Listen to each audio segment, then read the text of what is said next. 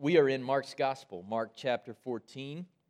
And last week, if you were here, it was a great Sunday in the Lord. God was moving in our midst, and my prayer is that He will do that again today. Verse 26 is where we're going to break in. Jesus has just presented Himself as the Passover lamb. He's used the Passover supper as an opportunity to present Himself as God's hope for our sins to be passed over in Christ. And now they're departing that scene, and they're going out to the Mount of Olives. Verse 26 and following.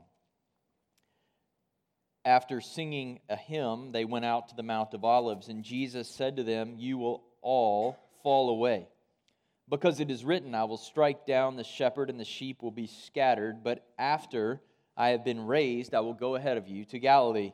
But Peter said to Him, "Even though all may fall away, yet I will not." And Jesus said to him, "Truly I say to you, that this very night, before a rooster crows twice, you yourself will deny me 3 times. But Peter kept saying insistently, "Even if I have to die with you, I will not deny you."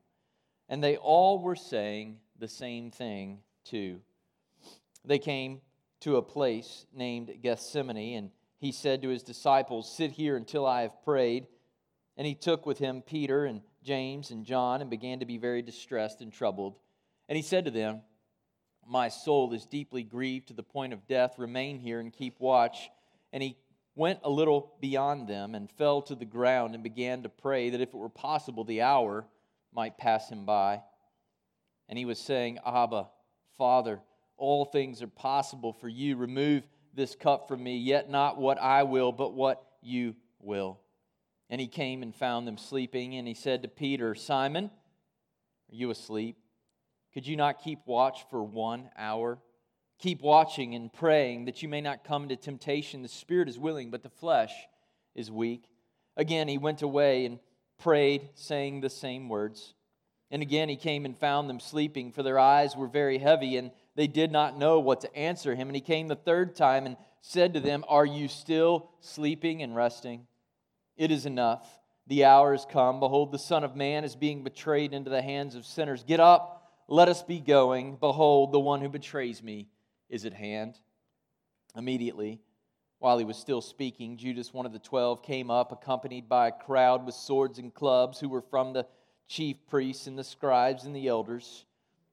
Now he who was betraying Him had given them a signal, saying, "Whomever I kiss, he's the one. Seize him and lead him away under guard." After coming, Judas immediately went to Him, saying, "Rabbi," and kissed Him. They laid hands on Him and seized Him. But one of those who stood by drew his sword and struck the slave of the high priest and cut off his ear. And Jesus said to them, "Have you come out with swords and clubs to arrest me as you would against a robber? Every day I was with you in the temple teaching, and you did not seize me, but this has taken place to fulfill the Scriptures." And they all left Him and fled. A young man was following Him, wearing nothing but a linen sheet over his naked body, and they seized him. But he pulled free of the linen sheet and escaped naked. Would you pray with me? Father, we ask that You would give us understanding of Your word today. Lord, we've already heard from You. We've already heard Your word this morning. We've just read it. And now we ask, God, that somehow You would take this earthen vessel, God, this clay vessel, and Lord, that You would allow that I would get out of the way and that You would speak through me. Lord, that You would aid me in giving understanding to what You have said. I ask it in Jesus' name.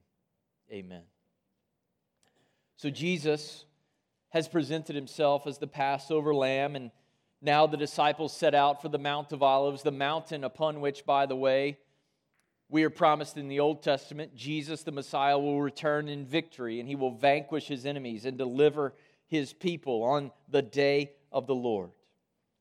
And so he and His disciples set out for the Mount of Olives, singing a hymn, apparently singing of the power of God or the promises of God. They're singing about how great their God is. And then Jesus interrupts the singing or after they sing, he says, I want to get back to the theme of betrayal and abandonment. Such a contrast. The disciples declaring how great their God is, and God in their midst saying, you will all fall away.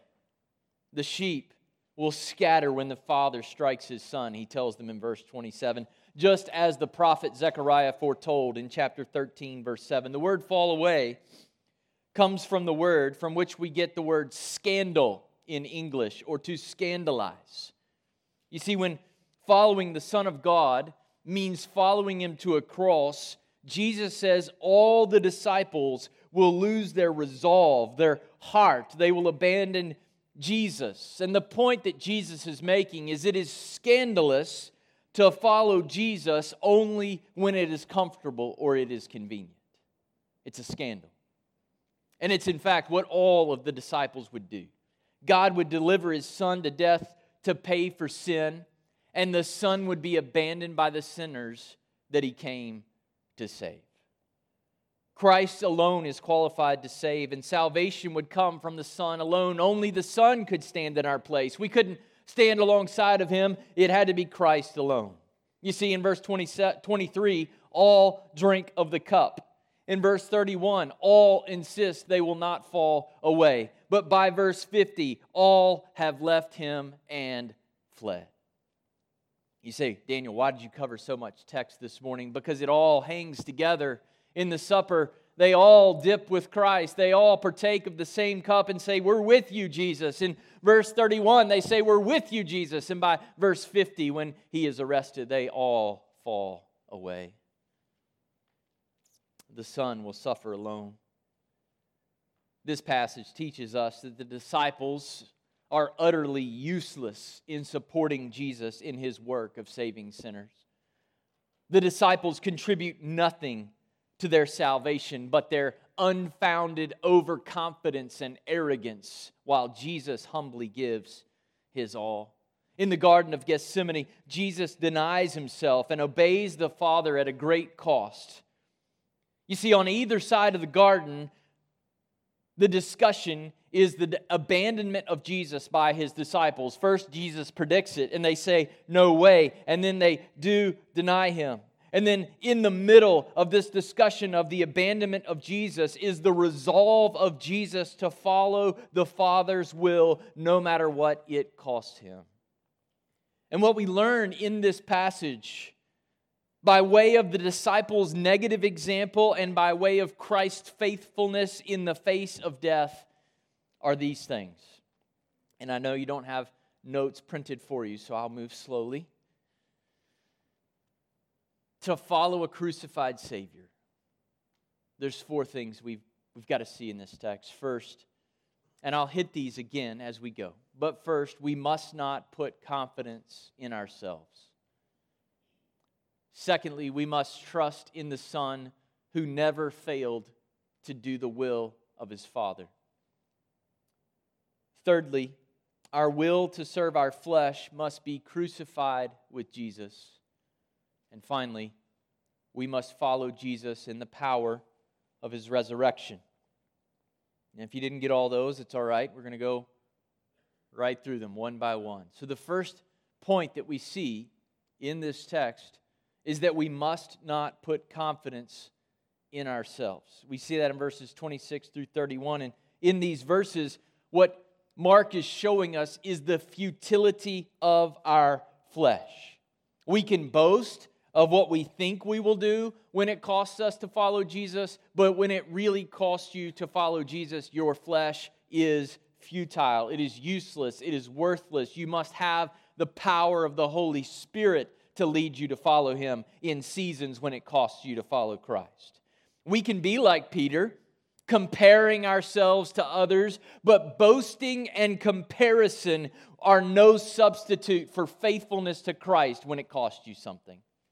In verse 29, Peter compares what he thinks he will do with what he assumes others will do.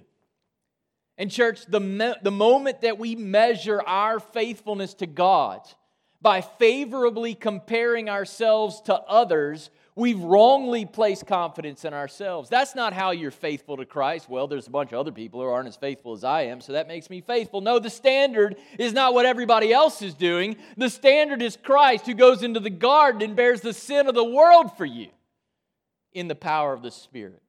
The standard God calls us to cannot be met by comparison.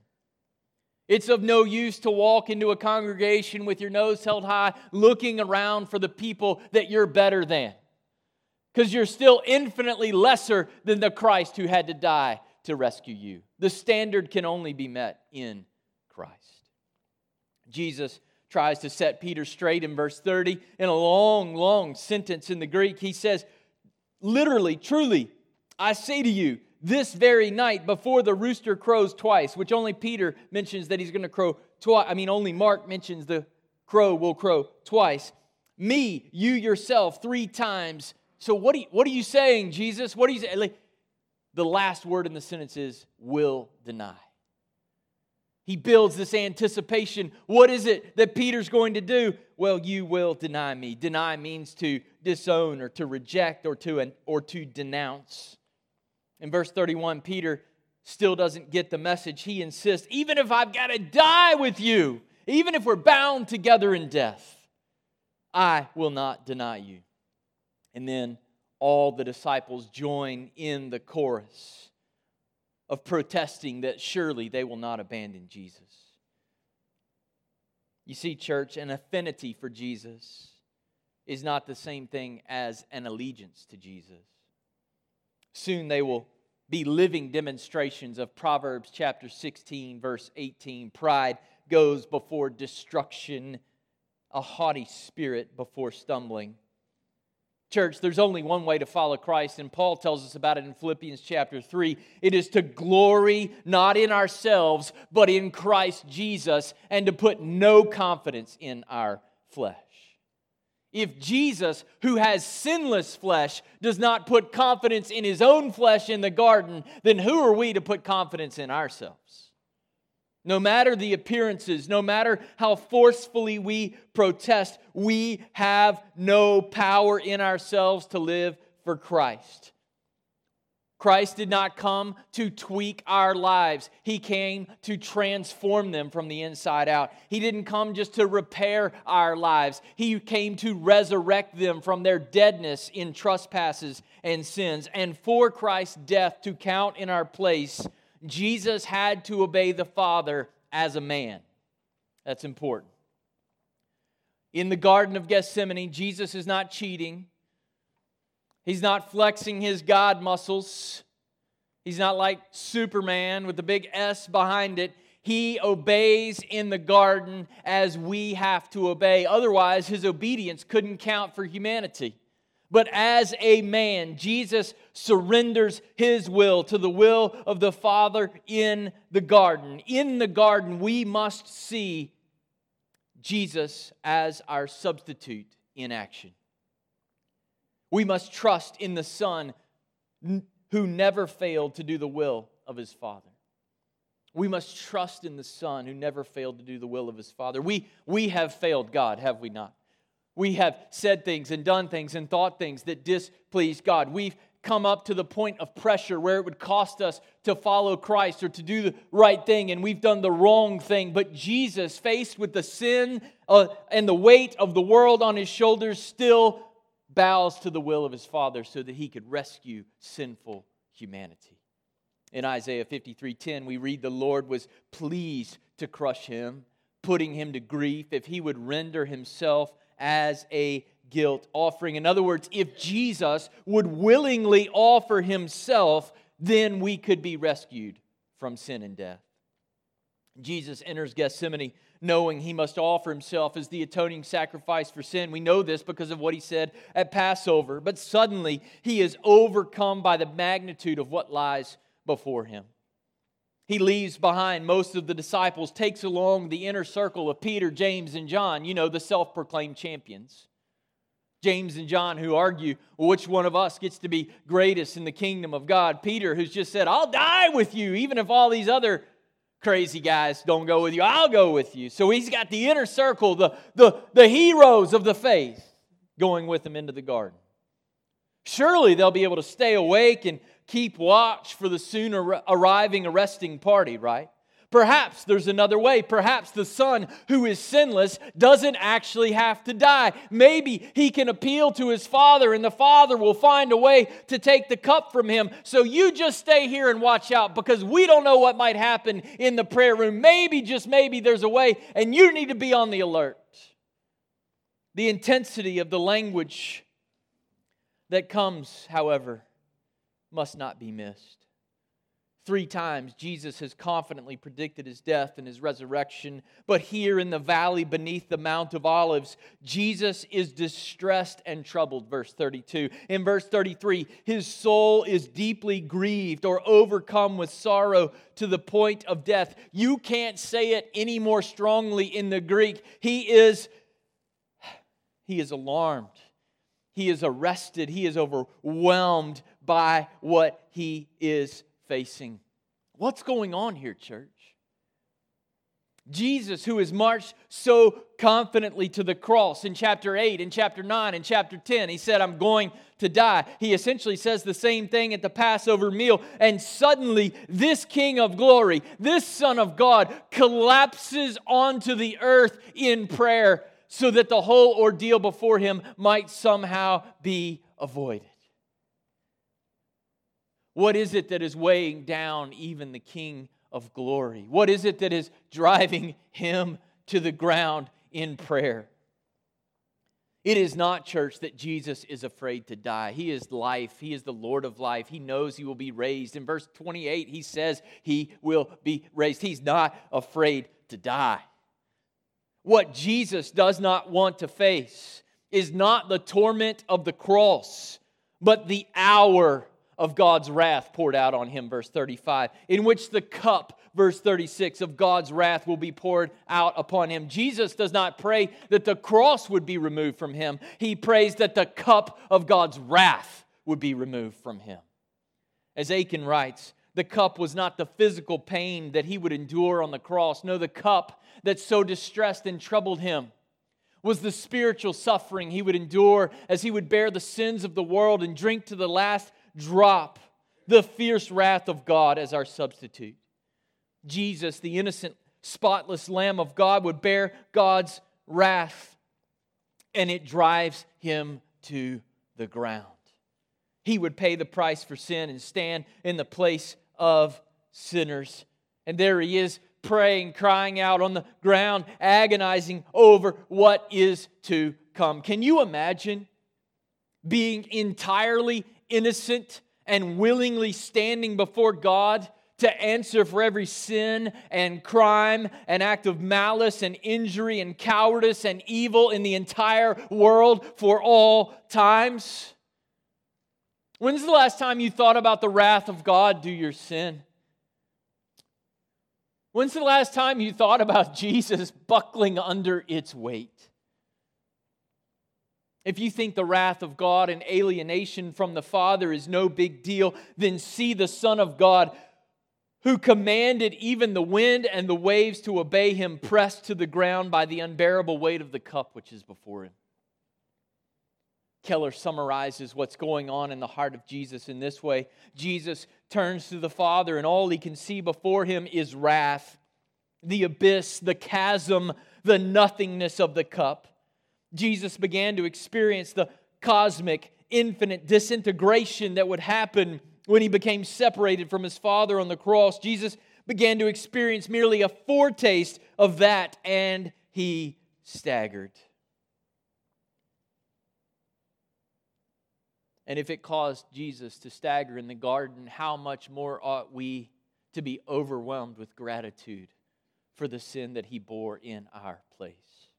Jesus' internal anguish over facing God's wrath was infinitely greater even than the momentary anguish of the mocking and the scourging and the spikes and the thorny crown. We watch the movie The Passion of Christ. We talk about the 39 lashes and how horrible that must have been. But there was no horror greater to Christ our King than facing the wrath of God for you. Jesus clearly understands Himself to be the Son of God. He cries out to His Father, Abba, Abba, not a word typically voiced in Hebrew prayers. It's a term of intimate boldness. Jesus knows that He's the Son of God. And yes, the Father, verse 36, can do all things, but He cannot cease to be holy, which means He cannot save sinners without the penalty for sin being paid, which means Jesus must die. If Jesus gives into the temptation to assert His own will and save Himself, we are all lost. Before Jesus would pay the price with His body on the cross, He must first pay the price of submission to the Father in the garden. Before we can be saved by Jesus' blood, we must first be rescued by His obedience. To show us how incredible the submission of Jesus is to the Father, we are invited to contrast it with the sleepiness of His disciples. In verse 37, the disciples are snoozing. Jesus calls Peter, did you get it? Did you see it there in the text? He doesn't call Peter Peter, He calls Peter Simon, because right now Peter is no rock of the faith. He's asleep at the wheel. They had a long day of Passover preparations. They had enjoyed wine and a meal together. They've made the short trip from Jerusalem to Gethsemane. Their eyes are heavy. Verse 40, they cannot stay awake. They are sleeping and they have no answer for their slumber. Verse 40. You see, church, before Peter betrays Jesus 3 times with his words, he betrays Him 3 times by surrendering to his weariness. Don't get weary in the faith. Don't get weary following Jesus, going in your own strength, in your own power. The flesh will fail. But if you watch and if you pray, God will strengthen you in the inner man by His Spirit. Like the disciples, when things get tough, we are tempted to walk our own way or to go to sleep, assuming that God's will is for our comfort rather than for conforming us to Christ. But praise God, Jesus' will to obey the Father is greater than His will to serve Himself. Can you imagine the temptation that Jesus faced? He's God. He didn't do anything wrong. He doesn't deserve to face the wrath of the Father, but He has entered into time and space and humanity, and here He is. He doesn't want to endure the wrath of God on your behalf. He would rather not endure the separation from the Father, and guess what? He's entitled to not want to do that. We're not entitled to not obey God. We're not God. We're sinners. But here's Christ in the garden. He's God. He could create a beach and go rest on it. He could do whatever He wanted to do. And when confronted with the reality of what is before Him, how is it that He obeys the Father? He does it by watching Himself and praying that God would allow Him to have His will to serve self, not overtake His will to serve His Father. Where the disciples fail and where we fail, Jesus does not. He submits to the Father and endures alienation from Him so that we could be reconciled to the Father. And I want you to see what's going on here, church. Y'all are a little bit sleepy this morning. I think it's the rain. I don't know what's going on. But I want you to see what's going on in this text right now. It's amazing. You remember the first garden? All the way back in Genesis 1 and 2. Remember what happened? Adam's fellowship with God was broken when he said what? God, not your will, but mine. But do you see what happens in verse 36? We're now in the Garden of Gethsemane, where olives are grown to be pressed down to make oil to refresh humanity. And we have the King of glory and the Son of God in Gethsemane, the second and greater Adam, who is in the garden, who says, if necessary for my fellowship to be broken with you so that their fellowship can be restored, then not my will, Father, but yours. Adam had every reason to obey the Father, and he didn't. Jesus had every reason to abandon the Father, and he didn't, so that he could rescue you. We must understand that Jesus obeys as a man to redeem sinful men and women. And in verse 38, the key verse of the whole passage, Jesus says, keep watching and praying that you may not come into temptation. How is it that we don't succumb to temptation? We watch and we pray. We watch our fleshly tendency to want to seek self, and we pray that God would enable us by His Spirit's power to do whatever it takes to live for Christ. The spirit is willing, but the flesh is weak. To desire to do what the Father wills, Jesus keeps on persisting in watchfulness and prayer. Matthew tells us it's 3 times that He goes to pray. 3 times the disciples are asleep. 3 times Jesus prays. As He faces the hour of God's wrath, the disciples can't even stay awake. Do you see it there in verse 37? 1 hour. Jesus knows the flesh. Even His sinless flesh is weak. But the Spirit is eager to do the will of the Father and to glorify the Son. If Jesus must drink the cup, if He must know the horror of searching the sky and crying out, my God, why have you forsaken me?" then He must do it in the power of the Spirit. He must rely upon the Spirit who leads Him to desire not self-preservation, but salvation, which comes through self-denial and submission to God's will. Church, if the Son submits to the Father for us, then why can't we joyously submit to the Son as well? We can, only by the presence of the Holy Spirit in our lives. At this moment, with everything on the line, Jesus obeys as a man in the power of the Spirit so that His obedience may count in your place. Behold the power of Spirit-enabled submission. Jesus walks into the Garden of Gethsemane weighed down by the thought of bearing our sin. But look at the end of the passage there in Gethsemane. He walks out telling His disciples, "Get up. It's time. I'm ready." Because in the hour of prayer, God and Jesus have worked together, have talked together, and the Holy Spirit is now enabling the Son to obey in His power and to go to the cross for the joy set before Him. When the time of betrayal comes, the clubs and the swords are unnecessary. The King has already surrendered. His will has already been arrested by that of the Father. He will face the cross for you and for me. It is the will of the Father to kill His beloved Son so that He will not have to kill you or me. Jesus will drink the cup of God's wrath so that you can drink of the cup of His salvation. His submission to the Father is your salvation. He surrenders in the garden so that we can enter His garden. As Paul later writes in 2 Corinthians 5:21, He made Him who knew no sin to be sin on our behalf so that we might become the righteousness of God in Him. In Gethsemane, Jesus willed to become sin on your behalf so that you wouldn't have to face God's wrath. But that only happens, church, if we get the third point. It only happens if we allow ourselves to be seized with Christ. You see, our will to serve our flesh, point 3, must be crucified with Jesus. Our will to serve our flesh must be crucified with Jesus. In order for our sin to become that sin which Jesus paid for, we must let our self-serving will be broken. In the garden, Jesus submits to the Father to be our sin-bearing substitute.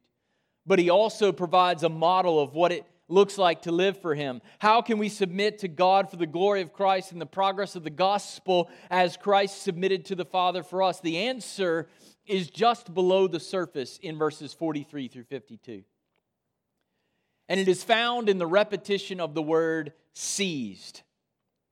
You see, aided by Judas's greed, the Sanhedrin, the chief priests and the scribes, have arranged for an arresting party to apprehend or to arrest or to seize Jesus. They don't have any stated charges because they don't care about the rule of law.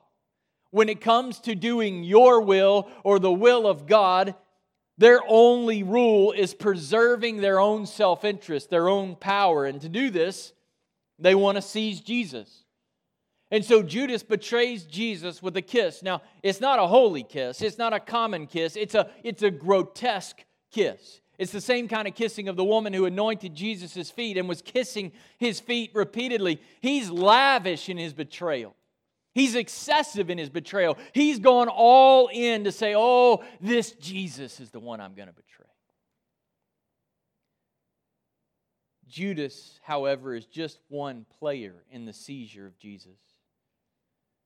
We find the word seize in verse 44, 46, 49, and 51. The word doesn't just mean apprehending. It means to gain power over another, or to bind someone and deprive them of their power. And here's the amazing thing. It's not Jesus who deserved to be deprived of his power. It's we who need to be deprived of our power. And so Jesus willingly goes to the cross so that your self-proclaimed power over your own life might be broken and you instead would have the power to live for Christ.